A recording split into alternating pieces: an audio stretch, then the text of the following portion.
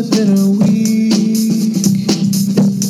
The rush of being home and rapid fading, the failing to recall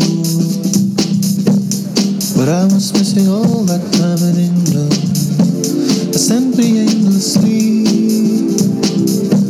on foot or by the help of transportation to knock on windows where a friend no longer live. I had forgotten. And here we go, another edition of Jamal About Sports coming to you on a rainy Saturday afternoon, January 5th, 2019. Happy New Year to you all. Kicking us off, a little quasi-oldie but a goodie, since they've been running these old-school Geico commercials nonstop recently. They just revisited that commercial when exactly, they were in the airport. That's what put the song in my head, which is why... Couldn't have been a coincidence. Yeah, exactly, which is why we start the show off with that. That would be a Royskop, I believe, is the name of the band. Is that? Am I correct in that? Yes. No idea. Yeah. Well, according to this, it's Royskop. Aha. Yeah. Yes. It might be some kind of Swedish. Scandinavian. Yeah, of some sort. Yes, right. Of some sort. Our friendly northern Europeans. Correct. But in any event, big show to get to. Mostly football. We've got the coaching carousel, as this is now an annual tradition in the NFL. Obviously, we've got Wild Card Weekend kicking off in about 40 minutes here, so we'll get to the first weekend of the playoffs here with some breakdowns and predictions on each game. Of course, AG's beloved Cowboys in the primetime slot, not surprisingly, tonight at 8:30 or so. But we begin with what has now become the norm in the NFL, which is Black Monday. Right. We now have officially eight coaches, 25%. Yes, 25% of the jobs in the NFL are up for grabs. We had, obviously, in-season firings of McCarthy and Hugh Jackson in Green Bay and Cleveland, and then 6 more guys lost their jobs on Monday. McCarthy's going to get one of those jobs, right? For sure. Reputational. For sure. And the Bengals will hire Hugh Jackson because that's what the Bengals do. So, I mean, can you imagine being a Bengals fan and the very fact that Hugh Jackson is even being considered to be your next head coach? It's insane. I mean, it really is insane. It seems very random too. Like what is about Hugh Jackson? I don't get it. Where is this? He has a completely unearned reputation as some sort of an offensive guru, some kind of quarterback whisperer. I mean, look, the Bengals had some good offenses early in Dalton's career when Hugh Jackson was the offensive coordinator, to be fair. I mean, they did. They had those good... I mean, of course, they went 0-7 when Marvin Lewis was there as the head coach in the playoffs. So they never won a playoff game. Now, I'm not saying that's Hugh Jackson's fault per se. I'm just saying there's nothing about his resume. What does he hang his hat on? Exactly. How is he getting considered after going 1-31? 1-31 as a head coach for the Browns. And the second he left town, the Browns kicked it into high gear. Correct. My Browns. And the quarterback already not exactly a huge endorser of the coach. Apparently not. Baker Mayfield appears to have no love lost for. There's no love lost there for Hugh Jackson. But in any event, yeah. So you've got the Denver job opening. Vance Joseph gone after 2 years. Was a weird hire, I thought, to begin with. Miami, Adam Gase gone after 3 years. Made the playoffs his first year, 2 losing seasons back-to-back. And now he's getting highly considered for jobs. Correct. Arizona, Steve Wilkes after 1 year. Also thought was an odd hire. Jetros, Todd Bowles after 4 years, perfectly legitimate. They, of course, look, they've had losing seasons the last 3 years. They went 10-6 his first year, but of course they went 10-6 the first year in classic Jet fashion. Didn't they lose in the last game of the season to Buffalo? Correct. Yeah. Correct. Would have put them in a play. They had a great win against the Patriots in Week 16 to get to 10-5. All they had to do was beat a not very good Buffalo Bills team in Week 17. Yeah. Of course, coached by Sexy Rexy, right. And then of course they lost that game. That's right. Uh-huh. That's right. Yep. Of course. I mean that's Jets gonna Jets. I mean, and then of course we just talked about the Cincy opening and Tampa Bay again. Dirk Cutter, aka the Librarian, also out after 3 years there. So I mean, look, McCarthy needed to go. Rodgers couldn't stand him anymore.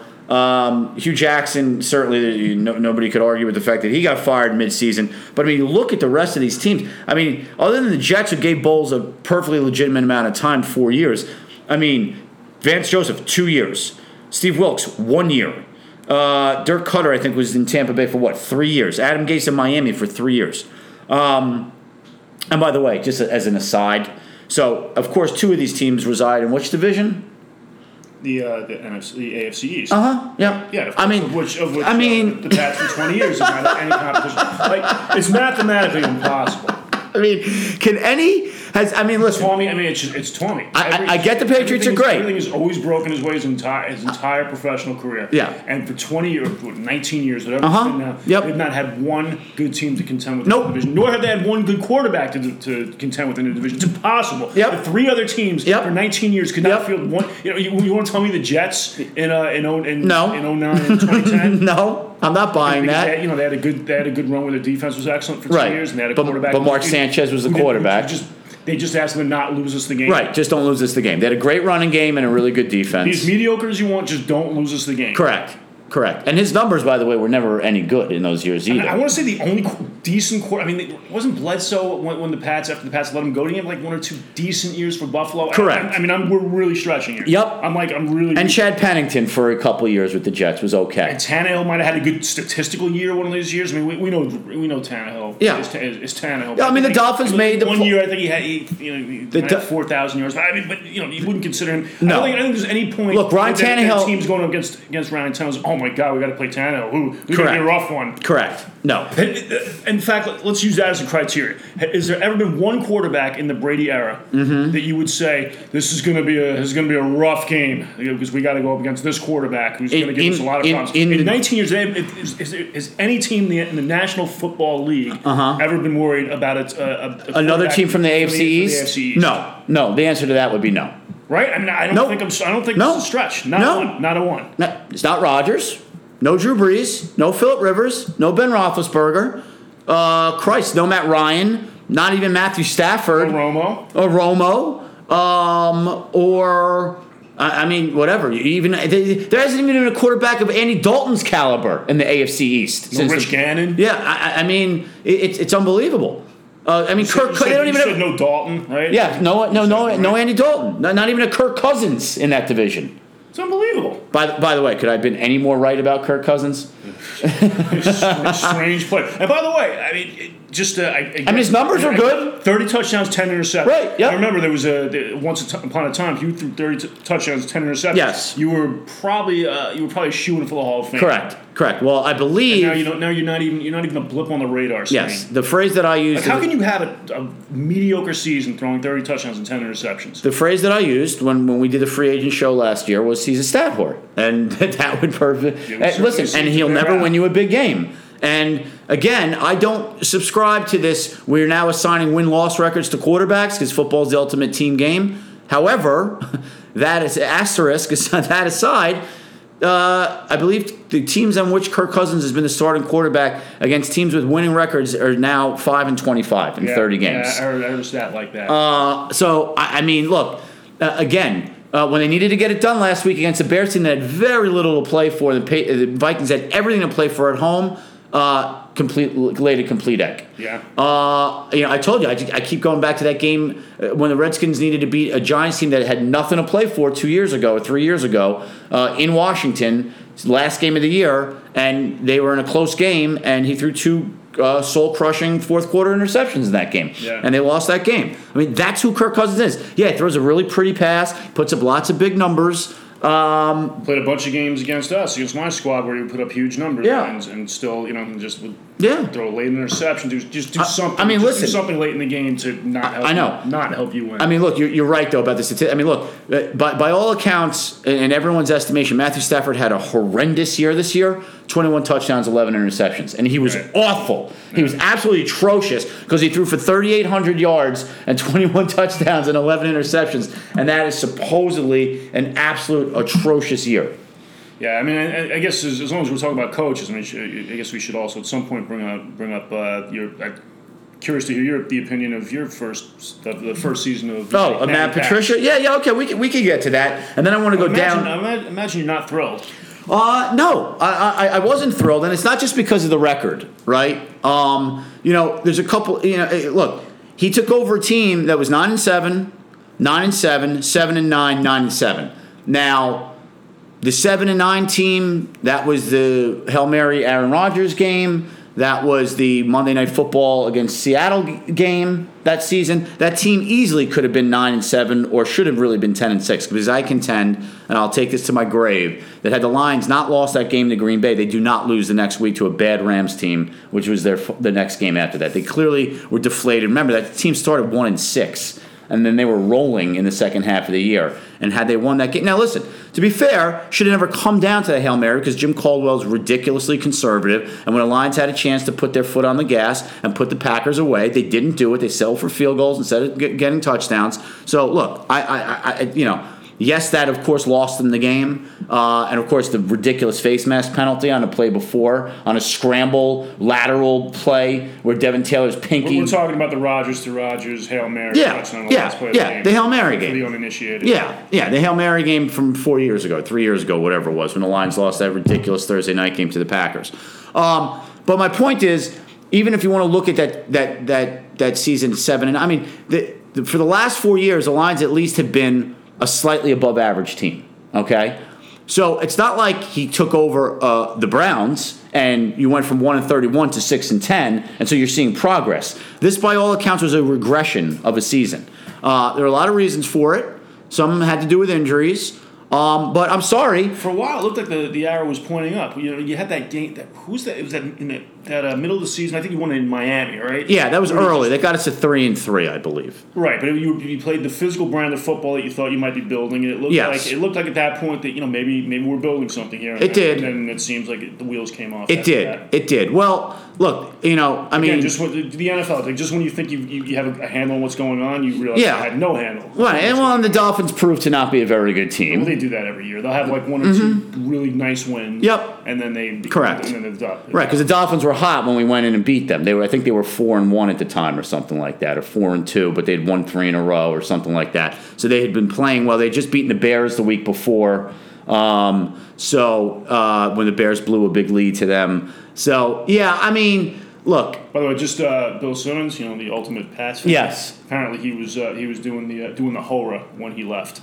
He was not a big fan of Matt Patricia. Pats, Oh, really? Yeah. In what way? I'm not really sure why. I was listening to the podcast, and he just mentioned it real quick. Okay. It was sort of an aside. They didn't go into it. But it's interesting because point being that the ultimate Pats fan thought he was terrible. Gotcha. It's interesting because a lot of the players anyway, and Belichick himself had nothing but great things to say about Patricia. Although a lot of times teams will do that when they want a guy to leave. Although, I mean, he was there for a long time. So, it's not like, it's not like he was there for 2 years and rode Belichick's coattails and then, they couldn't wait to get rid of him. As Shags once described Marty Mornhinweg getting the Lions job as passing a turd. Correct. Yes, exactly. And the Niners couldn't wait to get Marty Mornhinweg the hell out of there.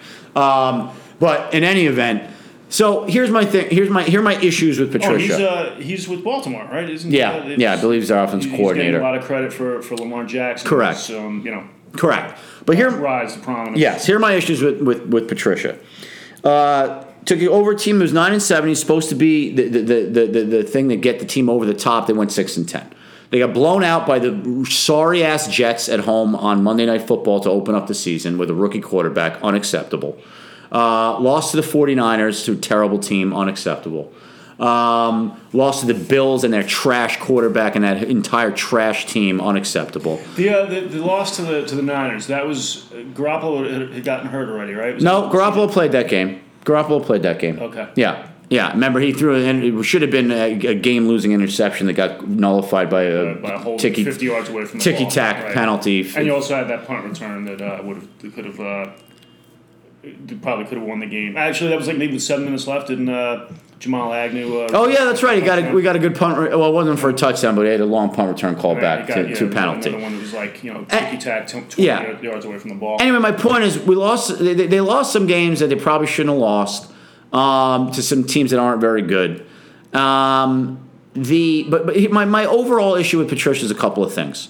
One, he, after looking like he wasn't going to be Bill Belichick from a public persona standpoint, he was very gregarious and funny and outgoing at his initial press conference. He reverted right back to that nonsense, which I can't stand. I mean, listen, I'm not saying you got to be buddy-buddy with the media, but don't treat your fans like they're idiots. Don't be like sneering and condescending. Right, exactly. And don't tell a reporter to sit up straight and respect the process when you're about as slovenly as exactly right. When you're 40 pounds overweight and you look like a homeless person with a ridiculous lumberjack beard. Okay, don't be lecturing people on their decorum and their public comportment.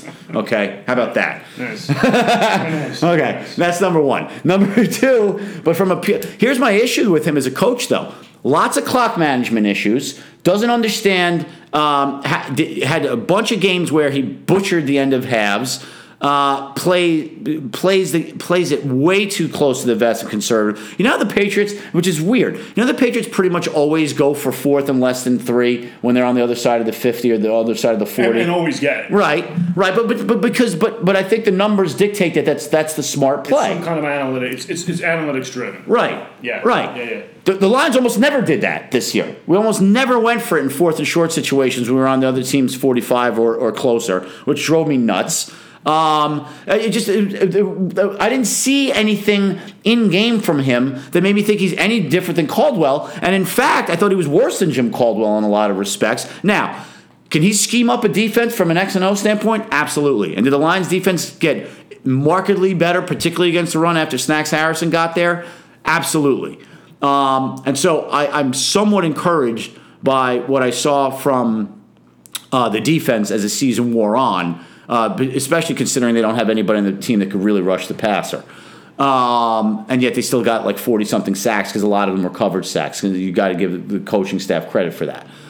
But overall, obviously, the record notwithstanding, just seems like an unpleasant guy. Another one of these guys thinks he knows more than everybody else. But, another guy who's defensive. I mean, even the Dolphins win. They idiotically went for 2 to try to put them up 14, which made absolutely no sense. Where if you just kick the field goal there, I mean, if you kick the extra point, and then the other team, if the Dolphins, the reason that you didn't do it, what was the reason that you don't do it? Well, first of all, you just don't chase points to begin with when you have a lead. It just doesn't make sense. Well, when was it? When did you do it? Like how early in the game?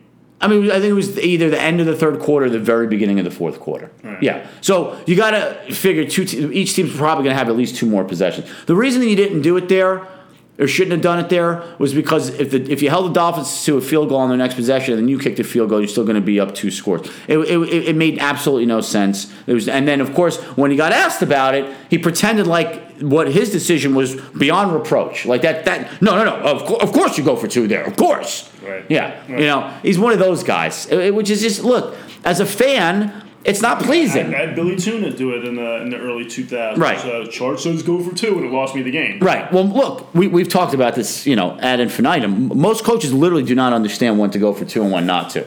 I mean, they really don't. Chasing points is always a bad idea. Always. I mean, it is always a bad idea. Now, you may not. It may not. I tell you, the way kickers are missing extra points these days, it's unbelievable. Well, I mean, but the Lions happen to have one of the best kickers in. That notwithstanding. Right. I'm just saying. You're right. I mean, look, not every situation is the same. If you have a bad kicker and you don't trust your kicker, okay, I can live with it. Or the bad weather conditions or whatever. I mean, but it was in Miami. The weather was fine. And Matt Prater is a phenomenal. I don't think he's missed an extra point since he's been with the Lions. Or maybe he's missed one, but it wasn't because he missed the kick. I think it was, the bad exchange or something on the snap.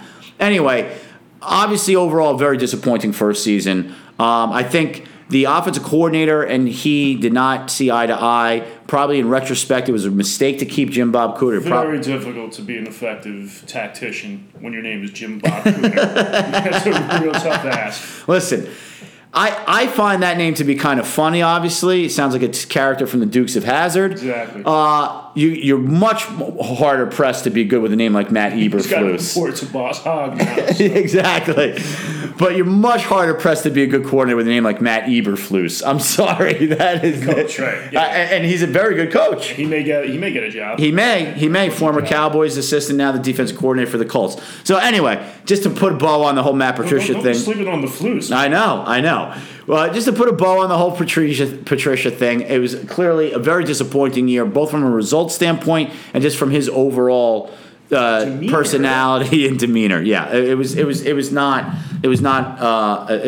what you want, as you will. But anyway, let's go around. Shout out to Joey Looseleaf. I miss you, buddy. Yeah, let's go around the league real quick. Although, you know, you know what? I was listening to an old podcast we did, or maybe it was just me, from Joey Looseleaf's last year when he pulled Sabathia after like 4 1/3 innings and 55 pitches. And it was the year when you guys... in the playoffs? Yeah, against the Indians. Yeah, when you lost. Obviously, you battled back and ended up winning that series. But I remember talking about it and being like, Joey Looseleaf, what are you doing pulling Sabathia after 50? Because you ended up losing that game. It was a game it was one of the early games he ended up losing. Your bullpen came in and completely imploded. I think that was the game where the guy... Grand Slam. Correct. When I had a complete meltdown. Correct, yeah. After he was struck out when the ball ticked off the bat and they didn't review it. Correct. Yeah, Correct. So my point... And then Joey Looseleaf wanted to kill himself. Right, I know. He was very upset with himself. Takes that stuff. Yes, I know. Takes stuff. I know. Anyway, my point, I'm a big Joey Looseleaf guy, but he's not perfect. Everyone makes mistakes. Anyway, let's go around the league. So the Cleveland job... look, you look at these jobs, Green Bay, Cleveland, Denver, I think Miami, Arizona, Jets, Cincy, Tampa Bay. If I were going to rank these jobs right now as the most attractive, I swear to God I'm putting Cleveland number one. Right. Well, the way they finished the season, you got a guy who certainly looks to be a franchise QB. Yep. 27 touchdowns and 11 interceptions in a rookie year is fantastic. And you just watch him, he certainly seems to have the it factor. Yes, exactly. Which I believe we both were on that last year. I know he was definitely my number one quarterback for sure. I had you had him and Darnold, right? I had Darnold as 1A, Baker's 1B. Right. Might be revisiting that. Yeah, you might be. But again, look, again, all you need to know is that team was 1-31 and they went 7-8-1 this year, and they got screwed in that game against the Raiders where they respotted the ball after they got a first down and would have run the clock out, and then they respotted and said they didn't get the first down. So of course Hugh Jackson, instead of going for it and salting the game away, decides to punt, and of course it goes to overtime. They end up losing the game. They could have beaten the Steelers in Week 1, the game they tied, and then there was another game that the kicker in overtime missed. Didn't he miss like 2 or 3 kicks in that game? Yeah, whoever the kicker was at the time, Greg Joseph, I think, or is that who they have now? I think the Steelers kicker also missed it. Boswell missed kicks in that game too. Yeah. You could make it, if you're a Browns fan, you'd say the Browns should have won that game. If you're a Steelers fan, you'd say the Steelers should have won the game. My point. Had a rough year with they had some brutal losses. Could that season have ended any more fittingly? That was actually pretty surreal. Very un-Steeler-like what's happening over there. We'll get to that in a little bit, but just look at the fact that they were 1-31 and they went 7-8-1. That's obviously a massive improvement. But they really could have probably been a lot better. They could have easily been. You could probably say that for a lot of teams, look, the Jets had them beaten. Of course, the Jets did what the Jets do, and the Browns came back and won that game. So whatever. My point is, they easily could have been a 9-7 team or a 10-6 team. Could have made the playoffs this year. They've got a really 1-31 to that is excellent, right? And they've got a very good young roster. They've got talent on both sides of the ball. They've got skilled position players. They've got a really good back in Chubb. I hate to say it because he's a clown, but Antonio Callaway looks like a very talented wide receiver. Jarvis Landry's a very good receiver. God, that cat, he made a catch late in that game against Baltimore. Yeah. When they were trying to drive on the sideline. No, not the sideline. The one after that. Landry, you mean? Landry. Yeah. Oh yeah, Landry was unbelievable. Where they initially called it incomplete. So the ball hit the ground. Yes, but he didn't. His hand it was amazing. Nobody makes catches like that. But then meanwhile in that same game he dropped what would have been hit him right in the face mask. Yeah. After the refs screwed the Browns because Lamar Jackson tried to go up over the top and hold the ball out. He pulled it back at the last second. The Browns knocked it out. Jabril Peppers picks it up. He could have walked into the end zone for a 99-yard touchdown return. And of course, the refs blew the play dead, which they're not supposed to blow the play dead. It's interesting how that always happens to teams like the Lions and the Browns, all the dregs of the NFL. All of a sudden, the refs make them. Oh, our bad. You're right. We should have let the play go because all scoring plays are reviewed anyway. And and all turnovers are reviewed anyway, so there's no reason to ever blow the play dead, except when it's the Browns or the Lions. And then we'll blow the play dead. Sorry. It's the Rust Belt. It's the Rust Belt. Get no respect. Oh my! Listen, they did that to the Lions in the 2011 playoffs against the Saints. They did a strip sack of Drew Brees. Justin Durant's about to run a ball in for a touchdown. No, stop. Right, stop. exactly. What you doing? No, all right. Do over. Sorry, you got me. Now, see what you did to me now. You got me all fired up. Anyway, so I would say the Browns' job is number one. I'd say Green Bay number two, just because they have Rodgers there. Would you agree with that? Yes. Okay. Now that guy can mask a lot of problems. Yes, he sure can. Well, as you call Mike McCarthy, what is your nickname for him? What do I call him? The Inspector Clouseau of NFL coaches? Pretty much. The guy dumb lucks his way into wins right and left. He has that bumbling, everything about him. Listen, he's had many clock management issues over the course of his career too. And listen, I understand he's won a Super Bowl as a head coach. We're getting close to 10 years, by the way, the last time the Packers won a Super Bowl. So everybody let's relax about Mike McCarthy. And of course, you know the Jets are going to hire him, and you know he's not going to. It's going to flame out there. You know it. You just know it. That'll be a complete and utter disaster. You know it. I mean, you just know it's happening. And as Ron Burgundy would say, this is going to be a complete cultural and financial disaster. Yeah, I mean, listen. Oh, that was his opinion about ESPN, right? Yes. That's just dumb. Yeah, I mean, listen. Does it make sense? Well, we'll get to the Jets in a second. So I would say Cleveland first, Green Bay second. Between Denver, Miami, Arizona, the Jets, Cincy, and Tampa Bay, which of those do you think is the best job? Green Bay. Okay, sorry. After Green Bay. Denver, Miami, Arizona, Jets, Cincy, Tampa Bay. I said Green Bay, I meant Tampa Bay. I know you don't think much of Tampa Bay, nor do I, particularly with that quarterback there. And you know, the management has said you're stuck with him, so you better make it work. None of them are great. I would actually say the Jets, if you want to laugh, just because I think Darnold. Because you have what could be a franchise quarterback in play. Correct, and they do have some good young people. I mean, look, Jamal Adams is a really good player. You know, they've got some other good pieces. And he's like another coach. So. And he's a leader. He's a good leader. Yeah. They've got some Leonard Williams, Big Cat Williams is a good player. Darren Lee took some strides this year before he got suspended for PEDs. They need a lot of help on offense, though. I mean, they need their offensive line needs a lot of work. They might have a tight end. Herndon looked very good. I like that pick when they made it. He looked very good down the stretch. But they need help at wide receiver. They need a big time back. I mean, they just need a lot of work. Let's be honest. They need a lot of work. But franchise quarterback is the hardest thing to right. find. And listen, he's by no means a sure thing, but I think he showed enough this year with not a lot around him that you at least can feel encouraged that he potentially could be a franchise quarterback, right? Mm-hmm. So I would say the Jets, shockingly enough, would be number 3. The rest of these jobs, honestly, they're all crap jobs. The weather, Miami. Oof. Listen, that's a clown owner and a clown organization. The Stephen Ross is a disaster. I mean, the Dolphins. When's the last time the Dolphins were relevant? When Don Shula was the coach? 85. Exactly. Yeah. Right? I mean, when Jimmy Johnson infamously flamed out there. Yeah, I think they made the playoffs one year. They were 1-out. Yeah.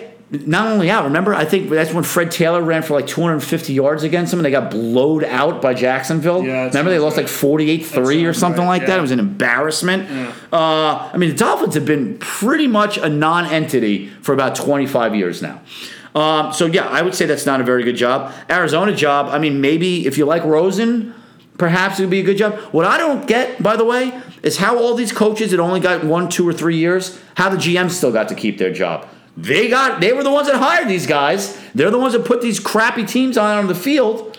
It's funny. I was listening to the Cowboys podcast. They very quickly got to the coaching. They made the exact same point. Broadus made the exact same points. Yeah. GMs. Seriously, how does Steve Keim, the Arizona Cardinals GM, still have a job? You hired Steve Wilkes. Nobody else put a gun to your head and made you hire him. Yeah. So he was a terrible hire. It does not reflect well on you when your coach is 1-out. Correct. And look, here's the other thing. To be fair, 2 years ago, they were the darlings of the league. Oh, the Cardinals? Yeah. Were they? 3 years ago, yeah. Yeah, remember they had the great defense. Right, I know. Carson Palmer was, Oh, right, Carson Palmer was. I was like, who's the quarterback? Yeah, but it still had Fitz. Oh, and David Johnson was a stud. Right. Right. It's only 3 years ago. Right, you're right. No, look, I mean, the Cardinals have had some, somewhat recent mild success. Remember, we were lauding their defense. They had defensive players all over the board. Yeah. That's Honey Badger and a good D-line and Calais Campbell and the whole thing. I know. But so I would say maybe Arizona would be fourth on my list then.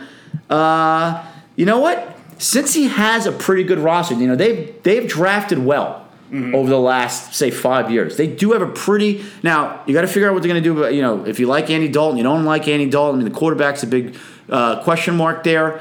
But, they've got good young talent on that team. And Mixon had a very good year this year, not surprisingly. Yeah. Sam Hubbard looks like a player. I came around on him late in the draft. I know. I was not high on him, but he had a nice year for them. Billy Price, when he played, looked like he was pretty good. Carl Willis, the kid from Kansas State. Right. William Jackson, a corner. Sean Williams is still a good player, the safety. AJ Green, a wide receiver, still a really good player. Tyler Boyd is shown signs. I mean, they've got some good young pieces over there in Cincinnati. The cupboard is not bare there. Now, given the ownership there and everything else that goes on, you may be a little behind the eight ball. But I would take the Cincinnati job over the Denver job. I mean, listen, I know everybody has to bow down at the altar of John Elway because he won 2 Super Bowls as a quarterback, which he had nothing to do with also, by the way. It was all Terrell Davis. Yes, he was a great quarterback. I understand that. He's not done a very good job there. I mean, yes, they won with another one with Peyton Manning when he was the executive. Those last 2 years were probably his best years, though. I mean, Terrell Davis did have a lot to do with it. Remember, Rod Smith was he was at the top. He was one of the best receivers in the league. That's true. But I mean, he wasn't. I mean, I guess maybe you could be, I was never an Elway fan, so I'm probably being a little biased here. I guess you could say when they finally put a complete team around him. His trademark was he would play shaky football for 3 quarters, and in the 4th quarter he would take over. That's true. And those last couple of years, he was just... That's true. And to be fair, those Denver teams that got blown out in the Super Bowl in the 80s had wretched defenses. And by the way, they were probably the 4th best team in the AFC, too. I mean, they should have never beaten the Browns both those years. Right. Browns were a much better team. 2 fluke years in a row against the Browns were a much better team than those Broncos teams. I mean, they were a much more complete team. I mean, those Broncos defenses were awful. I mean, they were awful. Yeah. I mean, I still will watch. Both those games in Denver? No, Cleveland. The fumble. Both those games, they were in the drive was in Cleveland, right? The drive, I think. The fumble was in Denver. Yes, correct. Okay. Yes, correct. Yes. Yeah, I mean, those Browns teams were good teams. I mean, that Browns team. I mean, obviously, Kozar was the quarterback. You had Biner and Mack in the backfield. You had Minifield and Dixon in the secondary. Plus, a bunch of other Clay Matthews Sr., Big Daddy Hairston. I mean, those Browns teams were good. Ozzie Newsome as a tight end. I mean, those were good teams. Anyway, so I would probably say Cincy, Tampa Bay, Miami, I guess is how I would rank those. I mean, I don't know. I mean, none of them are particularly attractive, really. Yeah. I mean, Tampa Bay has some decent young talent over there, too, but I can't stand the quarterback. And by the way, I know he's shown to be fair, he's shown signs of being talented, but he's also, got some off-the-field issues and has had some on-the-field issues, too. Jameis Winston. Yeah. So, I mean... Tampa Bay, not all that attractive. And I told you, management has come out publicly and stated, whoever takes this job, Jameis Winston's your quarterback. Right. So, first of all, I would never take a job where management told me that. Yeah, about any quarterback, really. That's not a good place to start. About any quarterback, let alone Jameis Winston. Yeah. That's who you're going to hit your star to? Right. Okay. And Miami, apparently, they're ready to move on. Right, exactly. Apparently, Miami's ready to move on from Ryan Tannehill. So, they're going to need a quarterback, so they're going to probably be in a rebuild. As we know, if you're in the National Football game, you have no idea what team is playing what division. You can't be a good player in this league. Ryan Tannehill, right? He literally was what would Brock Hurd have to say about that? I wonder. So Brock Hurd does not suffer fools. No, he does not. Yes. Listen, this is the thing about Brock Hurd. If you are going to be playing in a game... We tried to get him on the show, but he had prior commitments. Brock Hurd, former University of Washington quarterback, younger brother Damon Hurd, who also played at University of Washington, who played in the NFL as a backup for a number of years. And I believe Brock Hurd may have been on the Seahawks for a year. He was in the league for a cup of coffee. Yeah, cup of coffee. But now he's a college football analyst, does the games with Bob Wischusen. Nice job, Shuzy! Come on, Shuzy! Bob Wischusen. You can't be doing that, Shuzy! Bob Wischusen, former WFAN staple. So Brock Hurd does all the game. He does a lot of big time games. And Aaron and I, we both find him to be a good analyst. But he's very by the book. Yeah, he's very by the book. He takes his job and he takes the sport of college football very seriously. This is not some parlor trick to be used willy-nilly. That's exactly right. This is college football. So he's got a very sort of serious persona about him. And so if you're playing in a game in which Brock Hurd is doing the game, you are going to have good pad level. You are going to have good eye discipline. You are not going to fall. Integrity is going to be sound. Yes. Or else you do not play in a game announced by Brock Hurd.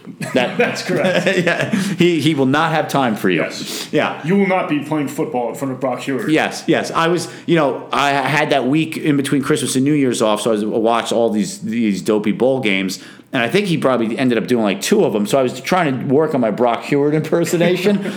I'm going to say, I think it's not a stretch to say that I am literally the one person on the planet trying to craft a Brock Hurd impersonation. I don't even think Brock Hurd's friends and family do Brock Hurd impersonations. But I think I am the one. Welcome, Brock. You're welcome. Exactly. So Brock Hurd, if this gets back to you, this is all done out of love and respect, my man. We are big fans here on Jamal About Sports. Great voice. He has a very good voice. Speaking of great voices, we lost the great Mean Gene Okerlund. Yes, we did. Or as the Irish Sheik used to call him, Gene Mean. That's right. Gene Mean. That's right. Oh, you man. won't want to miss it. Yes. All right, so we talked about the jobs. So I think it's pretty much a fait accompli that McCarthy's going to go to the Jets. And look, on its surface, you can probably etch that in stone. And right, but on its surface, that's such a Jet. You can make a strong argument for it, right? They've got the young quarterback. He worked with Aaron Rodgers, right? He gets a lot of credit for Aaron Rodgers, whether legitimately or not. He gets a lot of credit for that, right? He's got the resume, and he won a Super Bowl in Green Bay. They made the playoffs a lot in Green Bay. He's got a very good overall career record. So on its surface, it's a very defensible move. But I think if you peel the onion back a little bit on Mike McCarthy, you realize that probably Aaron Rodgers made Mike McCarthy's career, not the other way around. I think it's probably fair to say. I think that's probably a good bet. Right? And given the star-crossed history, shall we say, of the Jets franchise, he's the Jets coach, right?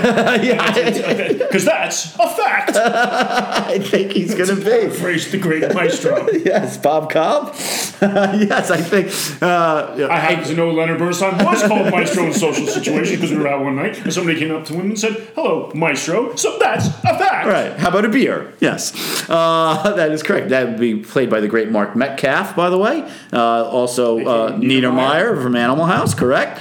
So McCarthy's going to go to the Jets for sure. Adam Gase may get one of these other jobs. He also may be the Lions' new offense coordinator. He was a Lions Q-backs coach in the Rod Marinelli, Mike Mertz era. Mm-hmm. He was so he's got some ties to the Lions organization there. Chris Richard is a name to look. Chris Richard from the Cowboys, Seahawks, and now with the Cowboys. You see who else is making the rounds? Who's that? The unblinking mannequin. Oh, is that right? Jim Caldwell's interviewed with the Packers, the Browns, the Cardinals. I think the Jets. Oh, it would just be so like Lions, Packers football. For Caldwell to go to the Packers. Yep. And constantly going for it on 4th and 1. All the clock management issues will be solved all of a sudden. Yep. Until the case is yep. solved. Yep. I mean, all of a sudden he'll be like a guru when it comes to clock management. He'll be super aggressive. Yeah, of course. I mean, listen, you could almost set your watch by it. I mean, and then of course, and then getting a lot of things of that nature after the game. Oh, that's another one that we should probably just lock that one in, right? Yeah. So, and another name to keep an eye on is former Poly Prep Flores, right? Brian Flores is, I believe, interviewed with the Cardinals and the Browns, I think, this weekend. Because, of course... Now, Simmons is high on him.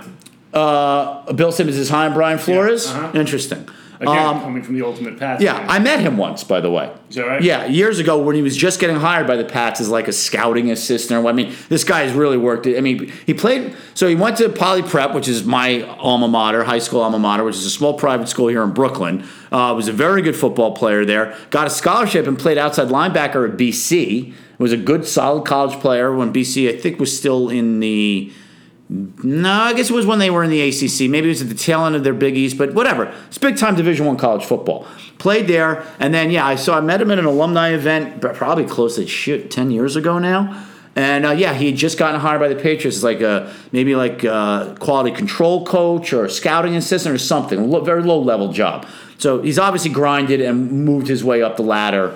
And he's basically the de facto. They don't give anybody the defensive coordinator title there in New England. That's not what they do. Right. But but for all intents and purposes, or intensive purposes, yes, he is the defensive coordinator for the Patriots. So wouldn't be surprised to see him get a job, and I would like to see him get a job. It'd be a nice feather in our cap. Be the second Poly alum to be a head coach in the NFL. The first one, not so proud of. Who's that? Richie Kotite. He was a Poly guy. Did have a winning record with the Eagles, though, if you can believe it, one season. I think they went 9-7 with him as head coach. Yeah, but yeah, I think the ultimate symbol of coaching haplessness definitely goes to Ray Handley, right? Yeah, I would say so. At this point, I'm not sure who the quarterback's going to be. If it's going to be Shimge or if it's going to be Hostetler. I mean, I remember he had that. Chris Russo doing a bit like late in training camp. Come on, already! You're wasting everybody's time. You know the quarterback's going to be. Stop wasting everybody's time. Come on, Ray Handley. You gotta love Mad Dog. Oh, he's the best. Oh, man. Oh, another name to keep your eye on. When one of the great, I have to give credit where credit is due, one of the great one of the great Chris Berman nicknames of all time, Eric Sleeping with Bieniemy. So he's getting some consideration. I would think that he would be a good hire for Denver for a couple of reasons. One, in the division, right? And he played college ball at Colorado, so you'd think he'd be a fan favorite instantly. And they want an offensive coach there. He comes from now the Andy Reid coaching tree. Obviously, all the good things that the Chiefs offense is doing there. He's the offensive coordinator, even though he doesn't call the plays, but neither Matt Nagy was. And obviously, he had a lot of success this year with the Bears. So I would think Bieniemy would make a lot of sense in Denver, although I haven't seen his name mentioned. You know who else just interviewed with the Browns? The Danimal. Is that right? Dan Campbell, yeah. Well, remember... I was thinking of Dan Hampton. Oh, no, Dan Campbell... Where was he? Ex-tight end for both the Lions and Cowboys. Correct. Giants. Correct, yeah. Bounced around the league. Mostly a special teams guy, third-string blocking tight end type. Right. He's one of those guys that you love having on a team. Correct. Ultimate teammate, one of those types. Well, remember, he was the interim coach for the Dolphins not that long ago. He took over for Tony Sparano when he got fired, and he went 5-7, but he apparently got a lot of good reviews as being a good leader and stuff. So I've seen his name back. I mean, the names have been all over the place. I mean, Eberflus, Richard, Caldwell, Adam Gase. Now I think the Jets might want to interview Matt Rule, who is the coach at Baylor, late of Temple, and was at Temple when they won back-to-back. They had back-to-back 10-win seasons, which I don't care what conference Temple plays in. That's an accomplishment. Very highly thought of. So he's a potential name to look for, too. I mean, there's just a ton of guys out there right now. A ton. And a ton of jobs. I mean, literally a quarter of the jobs are open in the NFL. Yep. All right, we'll take a short break. We'll be back with Wildcard Weekend predictions right after this. All right, we are back here on the Wildcard Weekend edition of Jamal About Sports. So we will get to predictions as we've got, I believe the first game is kicking off right now as we speak. Of course, I've got it recording, so we will get to that. But let's just do a little whip around. We'll get to your game. I guess we'll do your game last so we can get a lot of insight. So, but first, Houston versus Indianapolis. Who you got? I'm going Houston. Okay. For one reason. Yeah. Because the Colts are the hottest team in the league. And they're the team that would be the most likely to jump on it. Yep. They looked against the Cowboys 3 weeks ago. Yep. They looked legit. By the way, which is all I need to which is kind of all I need to see. Yep. I'll take you. By the way, by the way, they've got next year. They've got a ton of cap space too. That team's going to be good. So look at they are like in similarly like last year's Saints. Look at the Colts draft this year, and then so for all these idiotic teams who still think free agency is the way to go. Look at the Colts draft this year. You got two starting offensive linemen, including one who looks like a future Hall of Fame. Quentin Nelson, first round pick, guard out of Notre Dame, is an absolute beast. Braden Smith starting at right tackle. Braden Smith starting at right tackle has been very good from Auburn. Played guard in college, moving to right tackle has been very good. He was a third round pick. Darius Leonard, linebacker, had an all pro season. 145 tackles, 7 sacks, 4 interceptions, 4 forced fumbles. Guy's a game wrecker. And I knew when the Cowboys played him, he was tired of hearing all the Van Der Esch. Right. I knew he was going to have a big game. Yeah. And of course he did the fake wolf call. I knew it was coming. So that guy could. And he'd also been ridiculously overlooked for the Pro Bowl too. Not that the Pro Bowl. I mean, apparently players care. He made All Pro. Right? He made All Pro, but he didn't make the Pro Bowl, which is ridiculous. Who cares? All Pro is. The guy's legit. But wait. There were 2 plays in that game where he covered Cole Beasley. Right. Slot and knocked 2 balls away. The guy's ridiculous. He's ridiculous. So wait. So they also got Nyheim Hines. Right. Also Jordan Wilkins. Mm-hmm. So 2 third down type backs that have contributed to their success this year. Who else?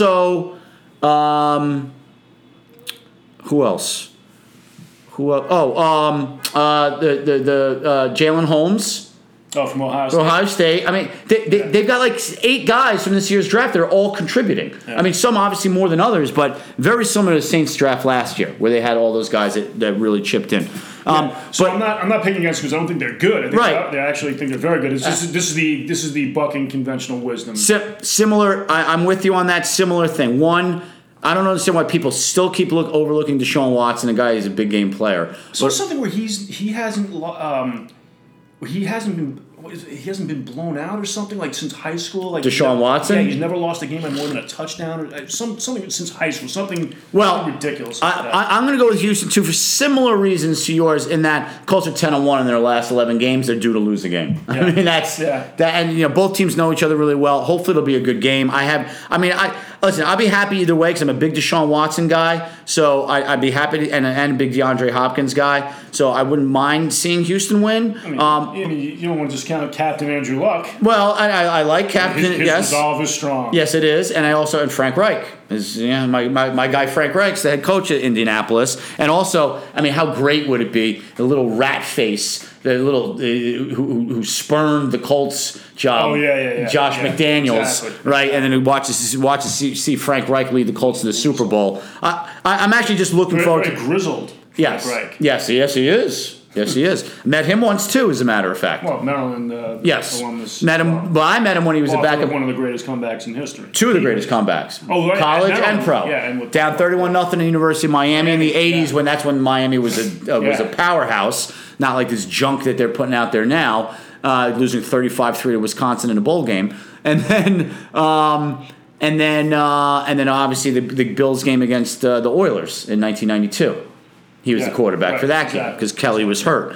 I have no real dog in the fight, although I just want to see a really good game. But I met Frank Reich when he was a backup quarterback for the Lions for 1 year when I was out there at minicamp. All right, game number 2, Baltimore-San Diego. Who you got?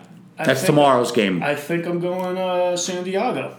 As am I. By the way, I understand they play in Los Angeles, supposedly, or Carson City. It's San Diego. Thank you. They're not the LA Clippers. We're going with San Diego correct. Superchargers. San Diego Superchargers. That's exactly right. That's exactly right. Yes, I agree. I understand Baltimore beat them a few weeks ago. I understand everybody's on the Baltimore bandwagon. That's the other reason, right? Yeah. Uh-huh. And listen, I give credit where credit's due. Lamar Jackson has been a bit of a revelation.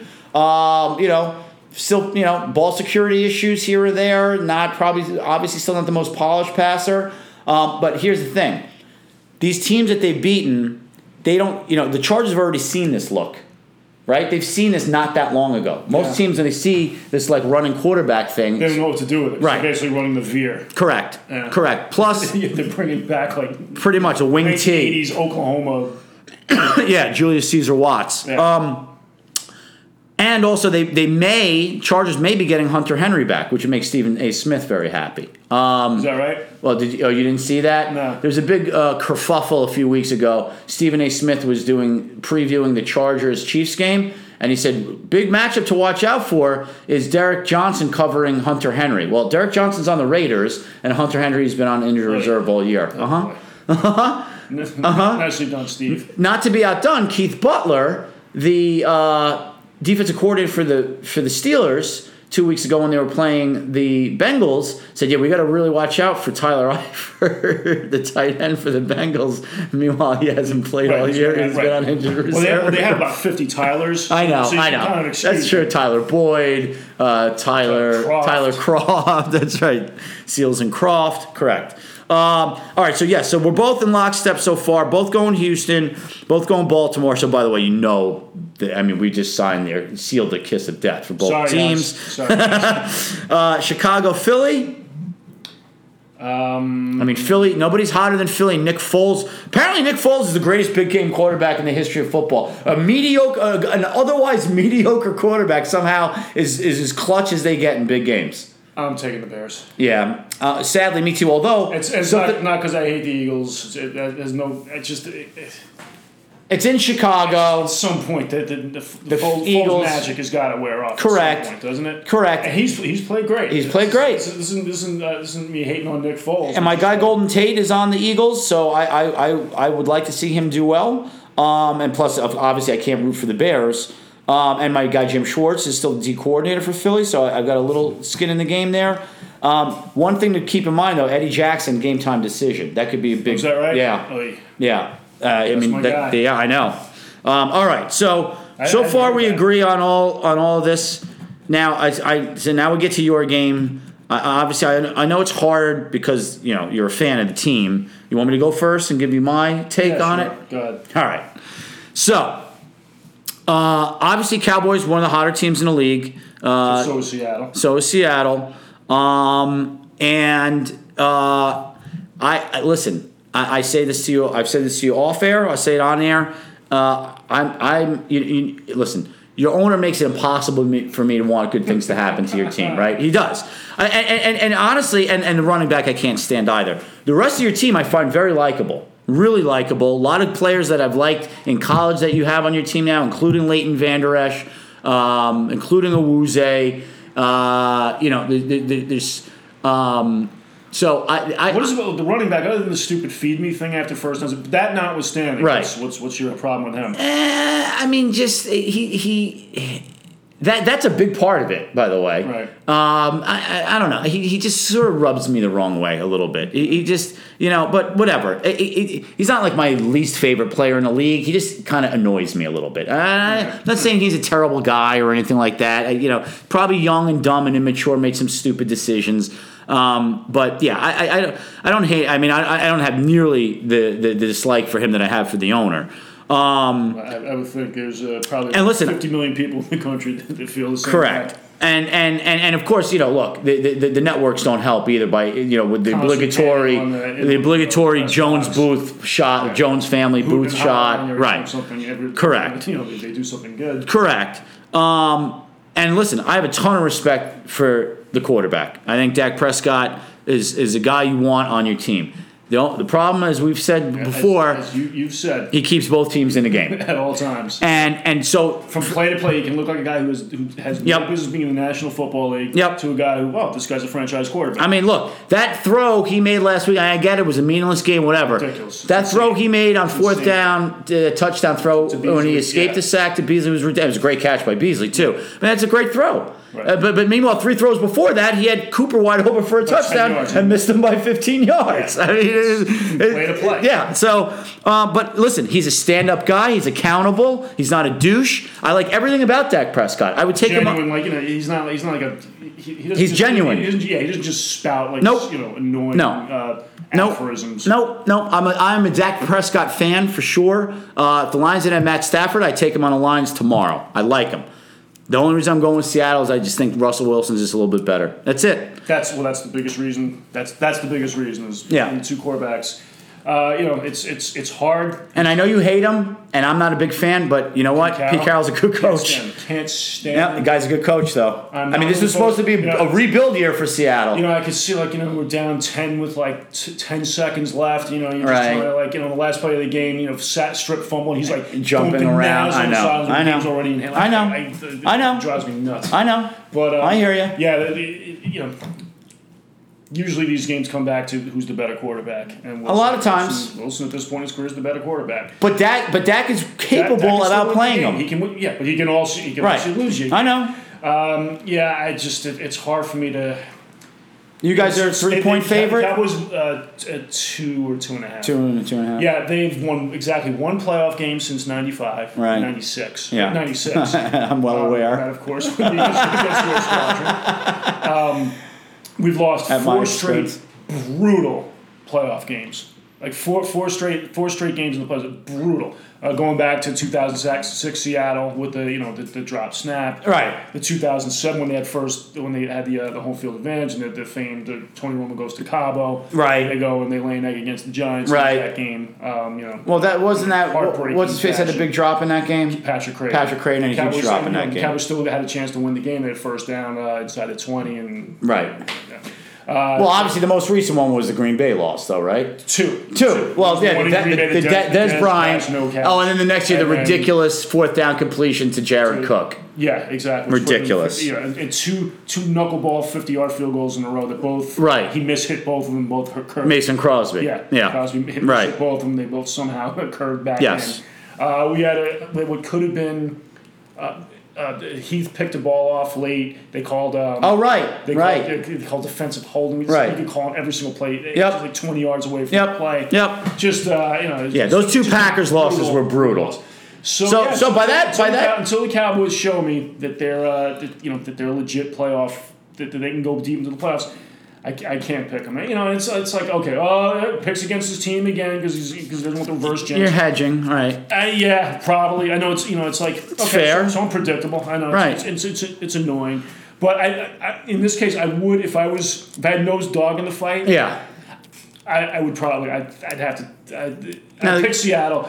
The Cowboys have to show me that they can win. Right. Win these Now, games. you guys, sort of against script, you guys were actually very good at home this year, right? 7-1? 7-1, yeah. Right. And obviously, Seattle is also very good at home this year, too, as they always are. It's one of the tougher places to play. Now, it's a couple of things sort of at odds here. The fact that you've had those two last brutal playoff losses would then I think it bodes well. You're due to not have one of those. But then the fact that you're 7-1 at home, it's not really a home field advantage. I think it's more of a coincidence that you're 7-1 at home. You can't turn the ball over. You cannot. Well, of course. You cannot turn, particularly of course. against that team. Yeah. Yeah. Gee, you're the post. You can't turn the ball over. Yeah. You're welcome for the right for the insight. Listen, but against that team, you can't. The Cowboys, as it is, have no margin for error. Yep. You can't have stupid penalties. You can't have dumb roughing the passer penalties. Yep. You can't against your squad. You can't have dumb roughing the punters. Yep. When the Cowboys would have the ball. All right. Yeah. Like inside the 5-yard line. Yep. And then Lions won't go 90 yards for a touchdown. Yep. You can't be getting down 14-0 like they did against the Lions. Right. Well, not against. You wouldn't think against Seattle because they can really. Because look, Chris Carson, one of the more underrated backs in the league. He's a tough dude. He's basically Marshawn Lynch light. He really is. In the first game, he ran against the Cowboys. I think he had 30-something carries for 100-something yards. So I think he barely averaged 3 yards a carry. So you think, they handled it. Yeah. Yes, but no, because when he was able to grind out first downs. Right. Late in the game when they were trying to put the game on 3rd and 15 when they were just trying to run the clock out, he broke 3 or 4 tackles to get a first down. Yeah. I mean, it was. He's a tough guy to bring down. That was one of those that was actually an effective 30 for 100. That guy runs angry. Yeah, he's a tough guy to bring down. He's a good player. Very good player. He's a good football player. Lockett's is dangerous at wide receiver. Baldwin's solid. Nick Vannett, the tight end, is actually been pretty good. The whole key for Seattle is if their offensive line can not neutralize your front because you guys have a good front, but they can't get whipped. They've got to at least kind of sort of. If they do get whipped, you can't let Russell Wilson go running around. Yeah, which is always the danger, right? I mean, Yeah. he's really hard to bring down. The idea is you want to get the pressure off the middle. Right. You don't want him running. Yeah, you up. can't let him get outside the edges. Nope. He'll just kill you. Nope. All right. Well, So very, very nervous as I would imagine, as you're always going to be in the playoffs. but at least you're there. Yeah, At least you're they're there. the youngest team in the league. Right. They did well to get there. I mean, I completely wrote them off at 3-5. Yep. They did well to get there. Yep. Oh, the needle's definitely pointing up. I really like to get Now, let me ask you a question. So, obviously, you guys are a marginal favorite here from a point spread perspective, and you are the home team. So, I guess in theory, you're the favorite, and you should win this game. If you lose this game, do you think A, Garrett is out, and B, would you think it'd be justified? Depends on how the game goes. Okay. Depends on. So if he commits some ridiculous blunder that costs you the game, adios, senor. Yeah, and I think a lot of people are also itchy. They don't want to lose Chris Richard. I think some in the building would like to see him as the next coach. So a succession plan. Yeah, but they've always. Garrett's not a great in-game guy. Right. But He seems to. But he's Seems to steady the ship in rough waters. He's very consistent. They always play hard for him. Yep. They Listen, with that they're- clown of an they're- owner they're you They're able have, to shake off bad plays. Yes. Just something like he preaches all the time. Right. They he's a steady Eddie kind of guy. From insiders in the building, they say the Garrett that you see at the press conference is not the Garrett behind the scenes. Gotcha. It's two completely different people. Gotcha. But he's a bit of a steady Eddie kind of guy. Yeah.